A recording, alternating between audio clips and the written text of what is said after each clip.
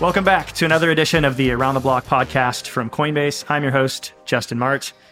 This week, we have both an exciting and frankly complicated topic. We're going to be dissecting staking, particularly this concept of liquid staking. I think staking is one of the more misunderstood aspects of the space. I think a lot of people view staking as this magic black box. You put your money into it and you get rewards back. But in reality, there's a lot of machinery behind the scenes, a lot of complexity and some risk as well. And we're particularly going to be honing in on, again, the idea of liquid staking, what that is, and helping institutions become liquid stakers, and the watershed moment that will be for the industry. So to break it all down, I have Matt, who is the head of liquid staking products at Figment. Figment is an infrastructure company focused on building Web3 products. So let's dive in. This is the first time the host and the guest are live in a booth. That's great. No, I'm so happy to be here. Thanks for having me. You're our little guinea pig, so love it. We've got people walking by in front of us too, which is going to be a sight to see, and all the people here at Permissionless. But we've got an announcement to make. We also have a topic of conversation today around staking, which I think is definitely one of the most misunderstood aspects of crypto. So really excited to talk about this with you. But why don't we just cut to the chase? What do you got for us? So today we're announcing the formation of Alluvio to build an institutional liquid staking standard. Liquid staking. Yeah, this is kind of a bit of a buzzword. And institutional is an important aspect here as well. So I think, again, staking being one of the most misunderstood aspects of crypto, let's start with just the basics. Let's start with what is staking and maybe cut through some of the misconceptions around staking. But help us understand. So what exactly is staking? Yeah, so you're right. There are a lot of misconceptions. Staking is where you lock your tokens in the network to provide security. And you're rewarded with tokens as well for producing blocks. And so you can think of it as blocks are produced, there's transaction fees that are realized. And so stakers are rewarded with those transaction fees. Yeah. So I guess one of my sort of conceptions around staking, one of my mental frameworks here is, you got a blockchain. Its whole purpose is, hey, let's create this decentralized architecture that no single person controls. But we can all collectively come to consensus, come to agreement over the state of this network. These are some, technical buzzwords here, but if you want to run money on top of a blockchain, well, that's basically a ledger. It's basically a checkbook, right? And so each individual person on this ledger have to come to agreement on who owns what, right? And usually you have Visa, some central party that maintains the ledger, maintains the checkbook. The innovation of blockchains is, hey, what if there is no Visa? What if we all individually come to agreement around this? The challenge is, if we all individually come to agreement on it, and everybody is really incentivized to lie, in other words, I'm going to, fudge the numbers, put myself having 1,000 Bitcoin, so to speak, right? Then how can you trust anybody? How can a group of people that doesn't trust anybody else ever come to agreement on anything? So this is my mental framework for what is the magic behind a blockchain? Why is it special? Why is it important? And it's that they solve that problem. They figured out how to create trust in a decentralized manner. This cuts to staking because Bitcoin was the first. It created proof of work. And that was basically a way of coming to consensus by running a computer program, so to speak, burning energy, producing work that helps the network come to consensus. We're going to talk about the details there, right? But staking is a little bit of a different sort of lens on this. And it says, hey, what if instead of running your computers, using this computer algorithm to come to consensus, what if we instead had the users of the blockchain basically lend their tokens to the network and say, look, I agree to become a validator on this network. And if I misbehave or if I lie, I'm posting collateral. I'm posting my assets. And if you see that I'm lying, my assets get slashed, they get taken away. So this is why I think that staking is misunderstood, because people view it as free, easy, returns. I get, 5%, whatever, yada, yada. It's actually not that at all. What you're really doing is you're lending your assets to validators who are basically validating the network, right? They're basically coming to consensus and doing the picks and shovels of the blockchain and making sure that, transactions are validated. So there's a lot to unpack there, right? Yeah, definitely. And so you're right. There's no free lunch here, right? You're actually staking your tokens in the network to provide this security. So there is a risk there, and there could be penalties. And so if you do get slashed, your tokens are taken away. Yeah. And so it's really important to have trusted validators running infrastructure for you to earn your rewards. Yeah. let's talk real quick. When we say validators, what is the work of validators actually doing? What does that look like? Right. So validators are actually doing just that. They're validating transactions on the blockchain and producing blocks. Yeah. And for that, they're rewarded with a transaction fee. And so they're running some version of software, right? They're basically running a node on the network. They're watching for incoming transactions. They're communicating with other validators.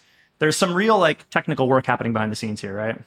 That's right. Yeah, they have to run nodes. They have to ensure that their uptime is sound. There's things called attestations that they have to do periodically. So uptime is extremely important.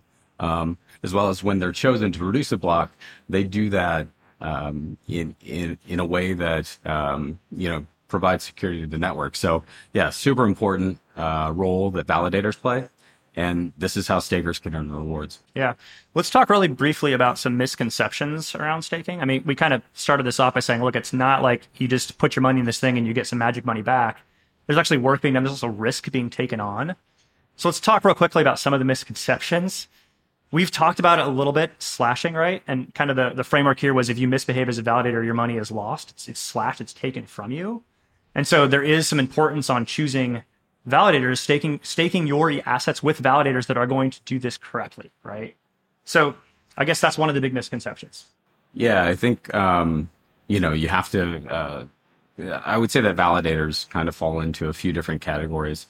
You and I can go run validators in our houses, right? We can do this.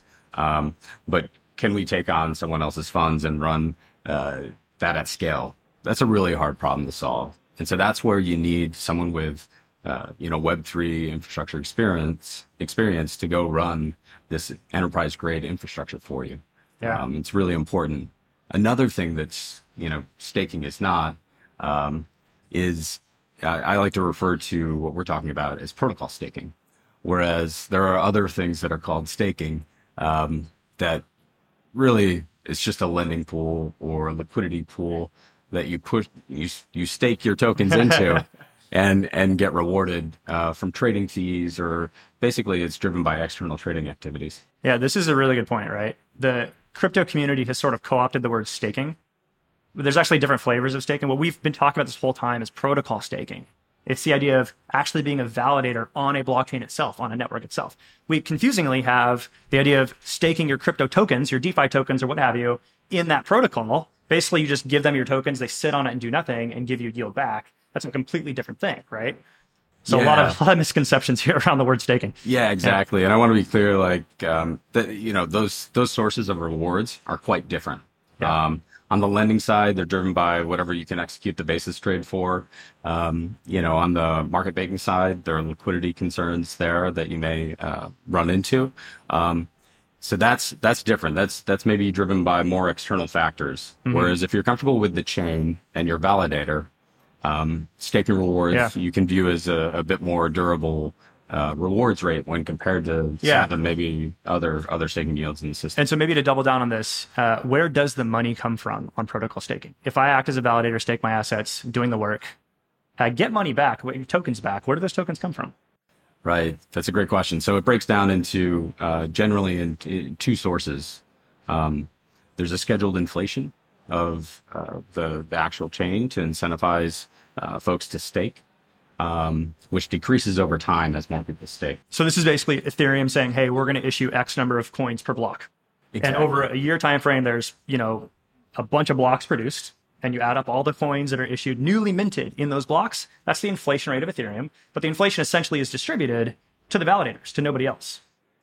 That's right. Yeah. Correct. And so where we're at now with Ethereum pre-merge, it's now just the inflationary component. Yep. After the merge, we'll see that transaction fees will also be another component of this. And that's where you mentioned Visa, which I think is a great analogy. If you kind of like take that a bit further, imagine Visa if instead of having, shareholders, the actual pro rata share of what your account held at Visa granted you rewards. That essentially is a similar analogy to what staking is on Ethereum, right? Staking is becoming an owner of the network, right? It's quite literally, to be honest, because then you are actually performing the work of the network. So Yeah. And the interesting point here, right, is like, again, staking is not a free lunch. It's not free yield. What it really is, it's a cost the network as a whole bears. The network is paying for its security through inflation, giving inflation to the validators. So if you have Ether and you're not staking it, you're actually bearing some inflation every year. You're suffering the cost of inflation. If you are validating, you're insulated from that inflationary burden because you are producing the work. You're getting rewarded for the risk you're taking on by making sure you are a good validator and not misbehaving. And so the dynamic here is, if everybody's staked, well, nobody will be suffering inflation, but not everybody's staking. And so if you are staking, you're getting commensurately more return back. You're benefiting from that. Yeah. Interesting math here. Yeah, that's right. And I think there's a reason for that. Is I think, as we see, we have, crypto native folks that are very comfortable staking. They'll enter into a staking transaction. It's become just second nature. Yeah. Whereas institutions have to understand it, and they're just starting to understand what staking is. Yeah. And so there's a lot of education that has to happen there. We're going to get into this because this is part of the new protocol, the new project that we're going to talk about here. Perfect. So that's maybe some great background on what staking is. To be honest, this is one of the most complex topics in all of crypto.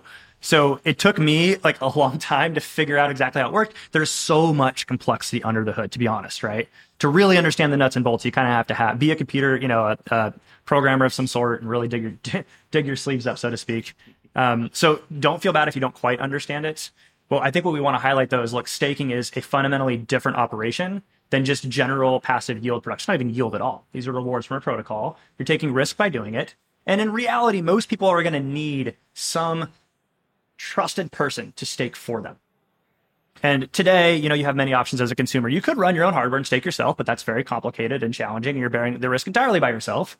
Or you can use exchanges like Coinbase, which let you stake on certain assets, as well as protocols that make it easier for consortiums to form and be validators for everybody else. It's a little bit about what we're announcing today, isn't it? Yeah, exactly. And so also just want to hit on another aspect really quick before we jump to that is the unbonding time, right? We haven't covered yet, where when you want to withdraw your tokens, you're subject to an unbonding time, which can be between 2 and 28 days. So this kind of represents a hurdle for those looking for liquidity. So that combined with the fact that we want to have enterprise grade validators to ensure that we're earning those rewards that you mentioned. It's not risk free. So we need to think about those two in concert. So what liquid staking does. It's a great segue. What is liquid staking? Yeah, that's exactly. Liquid's a key word here. Yeah. Right. So to essentially layer on to this durable rewards rate, we want to layer on capital efficiency. We feel that this is kind of the last problem to solve. It kind of levels up staking for institutions to be able to access it in a dependable way. And so in order to do that, we're building a liquid staking protocol first on Ethereum to model the standard that I mentioned earlier. And I think some of the key tenets there are compliance and security. Mm-hmm. That gives our stakers compliance security is going to be a big part of it, but I don't want to gloss over this. What exactly is liquid staking? Right. So liquid staking is where you deposit your token into the protocol, and you're given a receipt token. The receipt token evidences your claim on the assets. And so what this does is it unlocks the liquidity. You can take the receipt token and use it as you wish, and you always have that claim. There's this explain like I'm five way of talking about it, and it's kind of like a coat check where you take your coat to the coat check and they give you a tag, and you have that tag. You can walk around. You're kind of like free of your coat, and then when you want to redeem and get your coat back, you give the tag back and you get your coat. I think that's a great analogy. The other way to think about this too is, okay, so if you want to stake by yourself, again, you're doing all this work, you're bare metal on the actual protocol here. You basically put your Ether up into a smart contract on Ethereum. Ethereum says, yes, you're a validator now. You are responsible for producing blocks, validating transactions, etc. You better be running the software that does that, or else guess what? Your staked ETH gets slashed, right? Well, for a variety of security reasons, there's a delay. When you give them the assets, a bit of a delay until you become a validator. And then if you want to withdraw your assets, there's a much longer delay. This is, again, a bunch of complicated security reasoning behind it. We don't need to get into that. But this means that when your assets are stuck in that smart contract, you're validated on Ethereum, you're staking, you can do nothing with those assets. They are locked, right? They're illiquid. And so liquid staking, what you're saying is it's the idea of a coat check, right? And the magic here is that coat check ticket is liquid. You can trade that with other people. It represents your claim on those staked assets. So we're basically manufacturing liquidity out of staking here by saying, look, you own staked assets. Here's your receipt on those staked assets. Now those receipts can be traded, exchanged, etc. And in that way, you still have a version of liquidity, even though the underlying asset will kind of always be locked until you want to withdraw the underlying. Yeah. Exactly. And so we very, very confusing, by the way. This is challenging stuff. So if you're confused, don't worry, you're not alone. Absolutely. That's why, I tend to stay at the higher level when explaining it for the first time. But Yeah. I think one of the key takeaways you just mentioned is, this receipt token becomes almost a base layer or, primitive to build on top of. Yeah. And that's where it gets very exciting is once you've unlocked this liquidity piece for staked assets, plus you add to that a very durable, stable rewards rate, you can start to build all sorts of different, financial products on top of that. I guess the question is, if you're able to stake assets and earn those block rewards by doing so, why would you not? Why would you not stake your assets and get that reward? Now, the trade-off obviously is, well, if you're doing it yourself, again, they're locked. You don't have fungibility, you don't have liquidity, right? But through liquid staking, you do get liquidity, you do get fungibility. And there's a lot of incentive to build on top of those get coat check receipt tokens because the underlying assets are actually earning rewards, block rewards. So a lot of momentum here. Now, let's talk a little bit. Liquid staking is not a new thing. It's been around for a while. We've got Lido and a few others in the ecosystem that are pioneering and developing liquid staking options. But what's missing from those products today? What is the gap in the market that you want to build towards? Yeah, definitely. And I wanted to just pay tribute to the innovative solutions that came before. I mean, we've seen a ton of growth, 35x over the last year in growth in these protocols. I think the key thing that's missing there is something I mentioned earlier, which is the compliance and security standards that institutions need in place before they can access it. And so at Figment, I've seen this firsthand in chats with customers, and Coinbase Cloud, I know they've seen a similar need that hasn't been met, because currently we see that, they can't access Lido or some of these other staking protocols because of these shortcomings. And so we want to meet this need. And we think that there's an opportunity to do so by running enterprise grade validators. Yeah. And kind of, imbuing the vision of some of the blockchains, and we do that by having operational standards. Yeah, let's get into all this in a bit here. Okay. I want to take a step back, though. Yeah. This is going to sound like a silly question, maybe, but do we want the institution staking? Doesn't that increase centralization? Like, do we care about institutions? Like, what's the deal here? Right. Yeah, no, it's a great question. I think that we absolutely do want new capital to come and flow into the system. We're building probably one of the first Web3 enterprise service protocols. And so in doing this, we want to bridge this gap between crypto native and institutional. I think it's important that we have a place for those token holders to come and stake their assets. I think that's very important. And we're also going to be doing this in a crypto native way, in that we're going to be building with the community. So we kind of want to bring these two ideas together. The build with the crypto community in mind is important because there's an element of this that increases the trust and security of the whole network. If I could talk for a moment about, why it's important that we do allow institutions to stake.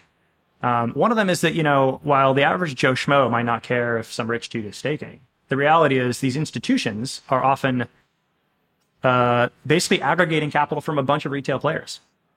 And so it's actually more access for the individual person. And the way this works is, individual people kind of need a trusted solution. Well, what is a trusted solution? A trusted solution is an institution. It is somebody that gives you some measure of trust and security for what's happening. And so we want the institutions to feel comfortable actually playing with staking, because not only do the end retail, users end up gaining from those block rewards and, basically not suffering the inflation of these networks, but if institutional capital is allowed to stake in a way that is secure and robust and reliable, it increases the security of the network itself. So it's two-pronged. We are actually, at the end of the day, helping retail users, gain access to these rewards, but also the networks themselves get stronger as a result. So it's critically important that we play to the strengths of these institutions. What are they missing though? Why can institutions not necessarily participate in existing liquid staking solutions today?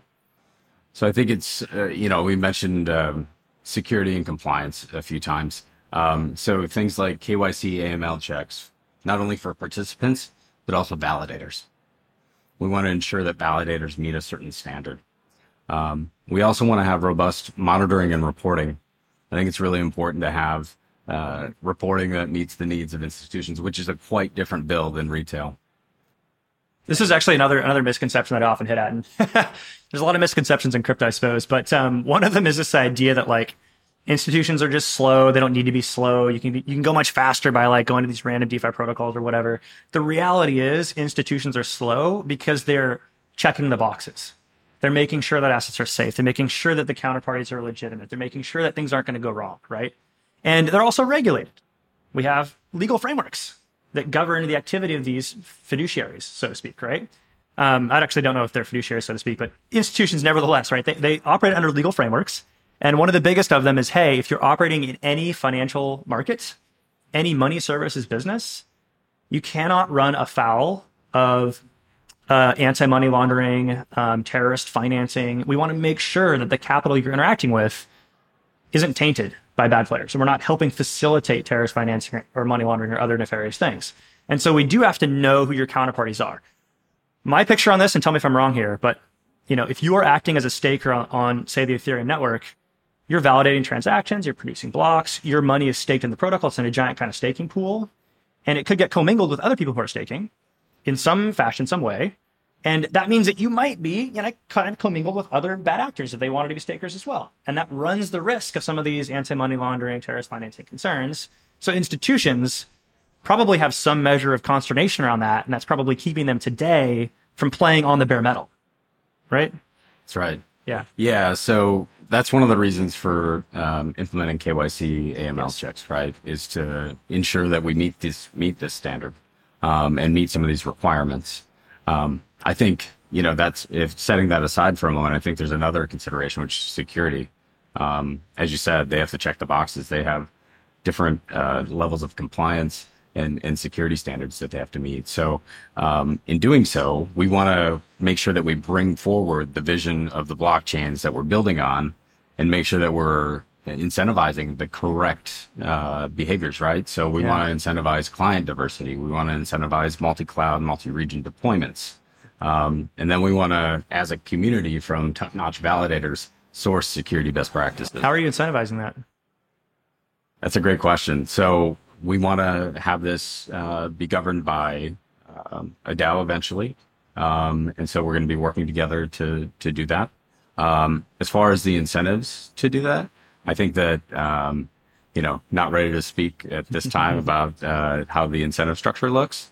But we do want to make it open and transparent. Yeah. So I think that it's going to be important to have metrics that show, based on the values that we're touting, that we're actually meeting those with metrics, and we want to be open and transparent about that. You mentioned standards as well. Does that play a role here somewhere?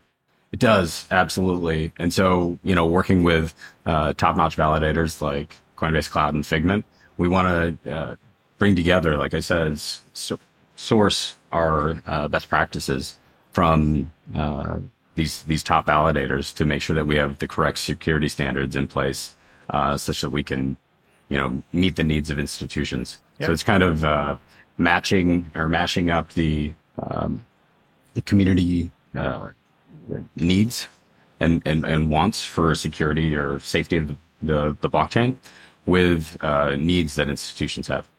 Let's take a step back. So talked a lot about staking, talked a lot about challenges of staking, what it really is, what it isn't, talked about liquid staking. This protocol is essentially a version of liquid staking that is playing to the things that institutions need, right? And the two key differentiators that I'm hearing so far is, hey, we're building in KYC AML checks. We're making sure that institutions can check those boxes. We're building with security in mind. We're making sure institutions can check those boxes as well. And we're building in the open, right? That's generally the idea that I have in my head. How can somebody, I guess, what validators are you working with? How do people get involved in this if they wanted to be a validator in the project? Who's involved to begin with? Give me a color of the initial composition. Yeah, so Coinbase Cloud and Figment are going to join the initial validator set. So we're really excited to start with that foundational piece, which is top-notch enterprise-grade validators plus solid security standards.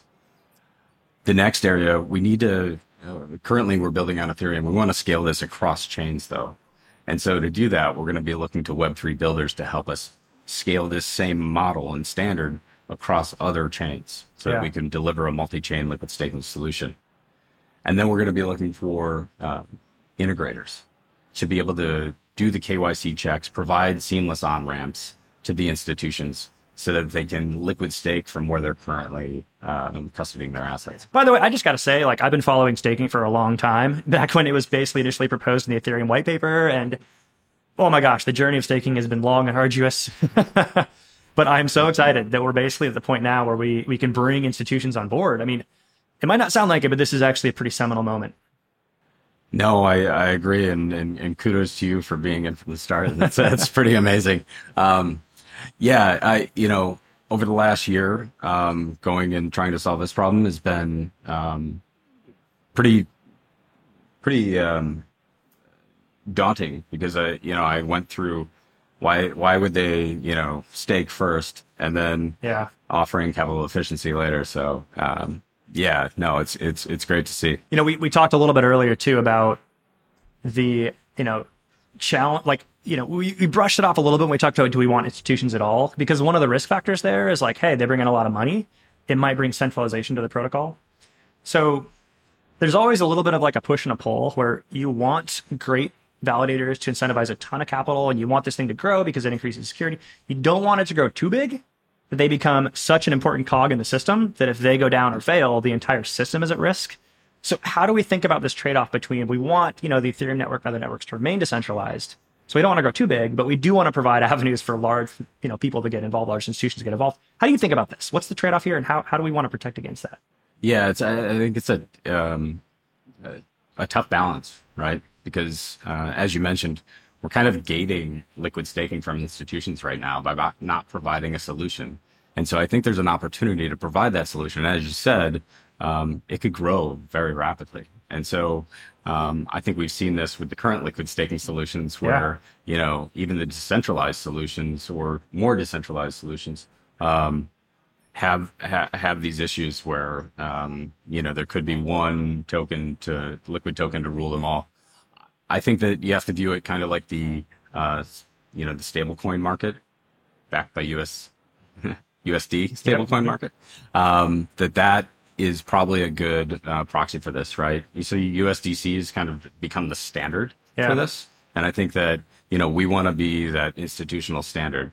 And obviously, if we grew to a point where we had to start making some tough calls, then we'd have to revisit at that time. But I think it's that balance between becoming too big and also honoring, like I said, some of the foundations of blockchains that we build on. A lot of trade-offs that we're trying to accomplish here, right? I mean, we want these networks to remain decentralized. That's the entire point. We want them to be robust and secure. That's also the entire point. And so there's a bit of a yin and yang. You want institutional capital, but you don't want it all congregated in one spot if they get too big, yada, yada, yada. So there's actually ways the Ethereum protocol and other networks are considering mitigating this risk, and it has to do with slashing stuff. We're not going to get into it, right? But my framework for this too is like, look, at the end of the day, if you are a blockchain and you are incentivizing validators to become stakers and picks and shovels, do the work of the network and get rewarded for it, you should expect at the end of the day, institutions to come in. You should expect them to start participating in the network. What does it look like in the end state though? I think that we're going to see several very large, secure, trusted validator ecosystems. I don't know if there will be a network effect where one rules all, and I don't think we want a network effect where one rules all, because then it's so big it suffers from decentralization risks, right? But we got a lot of headroom to grow, and as more and more institutions are able to come into the space, we're probably going to see other options. But nevertheless, it's an important, huge milestone to check that box, let them come in to begin with, and still have an eye towards decentralization and making sure that there are other options out there. Yeah, definitely. And I think it goes into a few different buckets, right? There's like these DIY protocols like Rocket Pool, where, you match your stake with a validator, which is a great concept. And then you've got Lido, which kind of pushes into maybe a bit more centralized, but still decentralized crypto native solution. And then you may have the institutional solutions, like we're building for. Yeah. So I think there's always going to be this spectrum, which is good. Yeah. I think we need it. Yep. And there's also client diversity and multi-region standards that we're going to be promoting here, and that help make sure that the staking ecosystem is at least secure against centralization attacks, so to speak. And that's a whole other topic I don't think we need to get into, but this is a very complicated topic. To me, it's super exciting. I'm like a giant nerd at heart, and so this is like one of those super complex, super interesting things that I just gravitate right towards. But again, I gotta say, this is actually quite a watershed moment. It might, if you read the headlines and just kind of passively move along, you might not realize how much of a watershed moment it is, but we'll look back at this one and realize, institutions coming into staking is going to be a turning point for sure. And I think it's going to be a turning point for the better, no question. Thanks again for tuning in to this episode of the Around the Block podcast from Coinbase. Really curious, what did you think? Did we answer all your questions? Are you still confused? Tweet at me. I'm J_Mart199 on Twitter. Also leave us a comment on YouTube. Throw us a like, throw us a follow wherever you listen to your podcasts. And as always, catch us on the web, coinbase.com/aroundtheblock. You'll see more podcast episodes, long form research, a bunch of good stuff for you. So until next week, we'll see you then. Today's conversation is for informational purposes only and does not constitute legal or investment advice. Actual results may vary materially from any forward-looking statements made and are subject to risks and uncertainties.